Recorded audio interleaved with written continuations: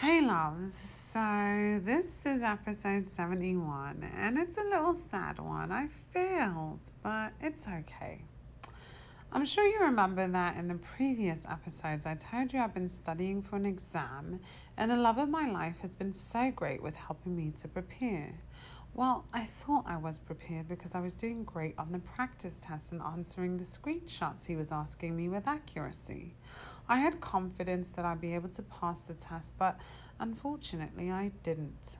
I was heartbroken for a moment, but I had three key people in my life to bring me back and let me know it was okay to fail because the next time I'd pass with flying colours. So here's how it all went down. The test was set for Tuesday morning at 10 a.m. So on the Monday before, I made sure to go to bed early so that I'd wake up on time and feel energized. I woke up at 9 a.m., showered and got dressed, and then got on the computer at 9:25 and waited for 9:30 a.m. for me to be able to launch the exam.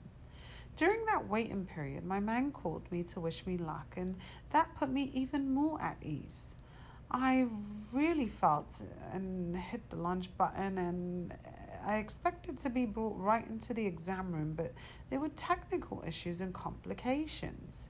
Now, please understand that I had previously done the system check with my computer to make sure that this exact thing wouldn't happen.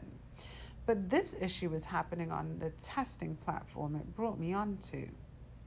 There was a notification that told me I needed to close specific programs that were running, but I had no other tabs open and couldn't figure out how to manually do it because their system wouldn't automatically close them.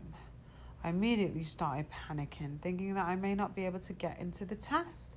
I tried hitting the chat but was not assisted. I tried to call my boyfriend to calm me down, but I'm guessing he was back in work. I called my mentor next, but he didn't answer either. I then tried calling my bestie because I know she's super tech savvy and would most likely be able to help me, but she didn't answer either. I was trying to stay calm, but at the same time kept rolling by because I kept getting more and more stressed. It was now 10 a.m. and I was still stuck with no one to help. I then got a good luck text from my bestie and I immediately called her.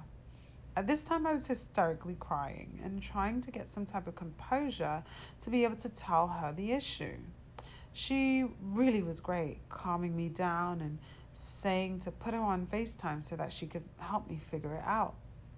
She walked me through the steps and we had to do it a few times before my computer passed the final check, but it finally did and she wished me luck and said I had it. I felt I still might have it, but in my mind it was just so cluttered. I then had to take a picture of my ID, do videos of every angle of my living room, and then wait to make sure I passed that. All the while I'm looking at the time and freaking out because I had remembered seeing that if you start the test any later than 15 minutes after your exam time, you would forfeit taking it. It was now 10:14, and I wasn't sure if this time to get to the proctor was counted or not. I eventually got in, but then had to go through an interrogation by the proctor. Once again, asking me to see the ceiling, four walls, where I put my cell phone down, my coffee table, four corners, so many other questions. The entire thing just messed my nerves up even more. In addition, when I wrote to the proctor to let them know the tough time I had getting in and how I was hysterically crying, they ignored it.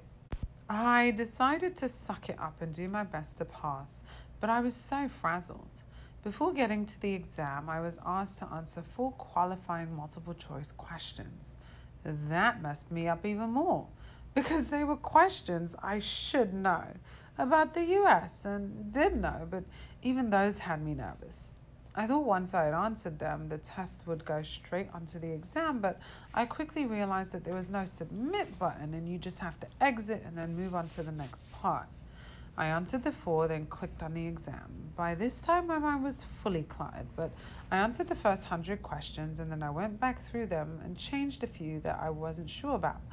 I clicked out the exam thinking I was done. Unfortunately, to my surprise, I found out I wasn't because I hit the survey button to move on and it said I had only answered 100 out of 120 questions. I started freaking out again because I thought I was about to be out of time. I went back in and quickly answered the last 20. I was a wreck, but happy that at least I answered all of them. If I had more time, I would have gone back in and looked at all 120 questions again, and next time I'll be much more prepared, but I decided to continue on and finish the 2 surveys that were included for me to do. I submitted everything and the word failed in red letters popped out. I started crying hysterically again and texted my man, who promptly called me and tried to console me. I had gotten a 68 and needed at least a 70 to pass. Everyone told me for the situation I was in, for me to get a 68 was still good because I was almost there. I knew that was true, but I was so distraught.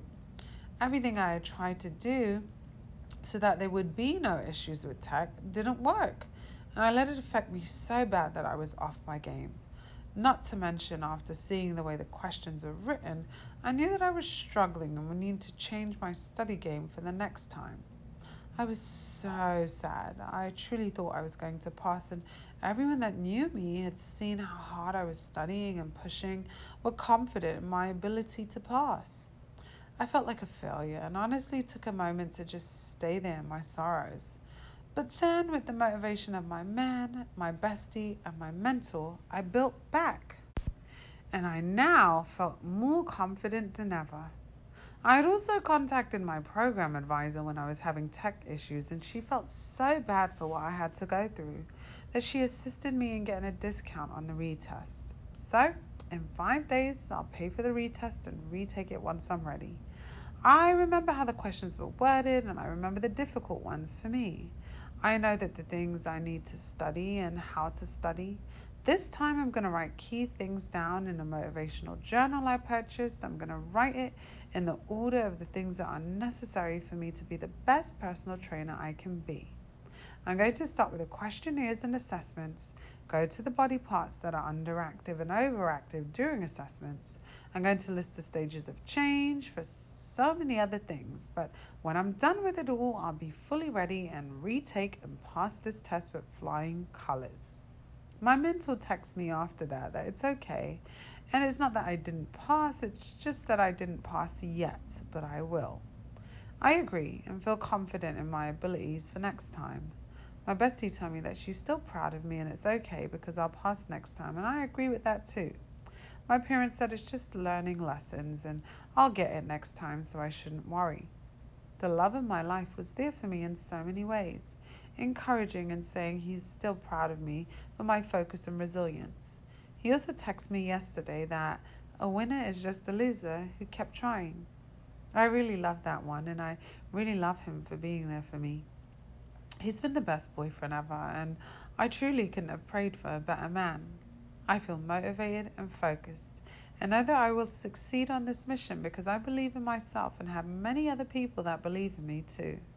So maybe I didn't pass now, but it wasn't meant to be for whatever reason.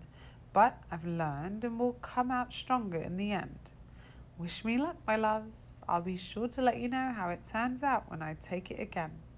Until then, it's time to get focused on my studies. XOXO, Bombshell out.